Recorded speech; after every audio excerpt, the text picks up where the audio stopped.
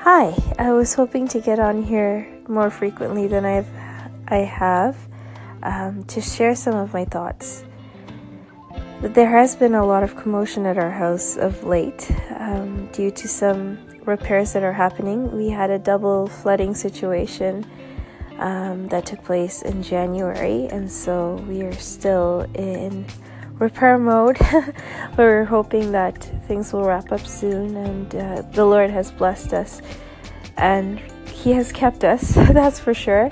If you're interested in finding out what happened at our home, you can check out the article titled "All Things for Our Good, Even Disasters" on due2flourish.com.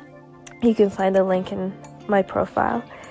So after the flooding situation happened, the Lord really blessed us with amazing contractors who came in, and they have been taking care of our home and working around our routines to ensure that there's minimal disruption. Although there are several rooms in our home that have been affected, they've been doing their best to help us maintain some sense of normalcy. So they have been here all this week just trying to get the majority of the work done. And during that time, it wasn't lost on us that the Lord had brought people our way who were kind and sincere, and they also wanted to make sure that our family didn't have to go through prolonged, change in routine and all of that. So one of the things that we noticed right from the get-go was the contractors division. They had the name Disaster Restoration Services. So the word restoration has been really, really loud in the last month or so. So we've been reflecting on that a lot.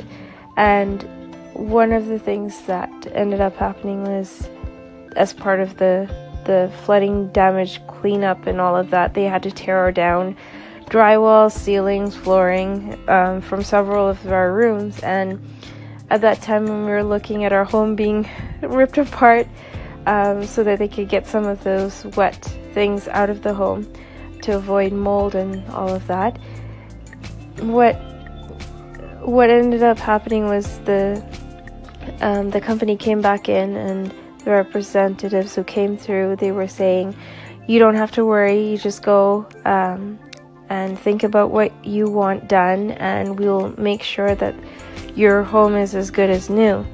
And we were thinking, okay, we don't know what this process would entail because we've never experienced anything like this before.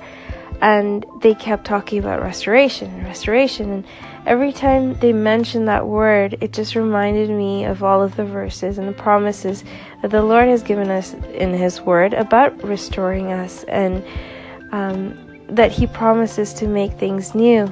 And there was one contractor just a few days ago. He had put up the drywall and the ceiling, and he was working on painting the home, and he was going through and he was finding all these nail pops and cracks and all these things that were not really a part of their job. And he was saying, no, I want to make sure that this room is better than new. And that really hit me. And it was a really powerful reminder of what the Lord really does for us when He says restore. It's not just bringing it back to the former way that it was, but it is making it new, restoring it to the point where it's unrecognizable. And that really struck me all this week when I've been watching them work, that they're going and they're patching things that are minor things that you wouldn't really even, it wouldn't even catch your eye, but because they're doing the work that they're doing, they notice these things and they're taking care of all of it.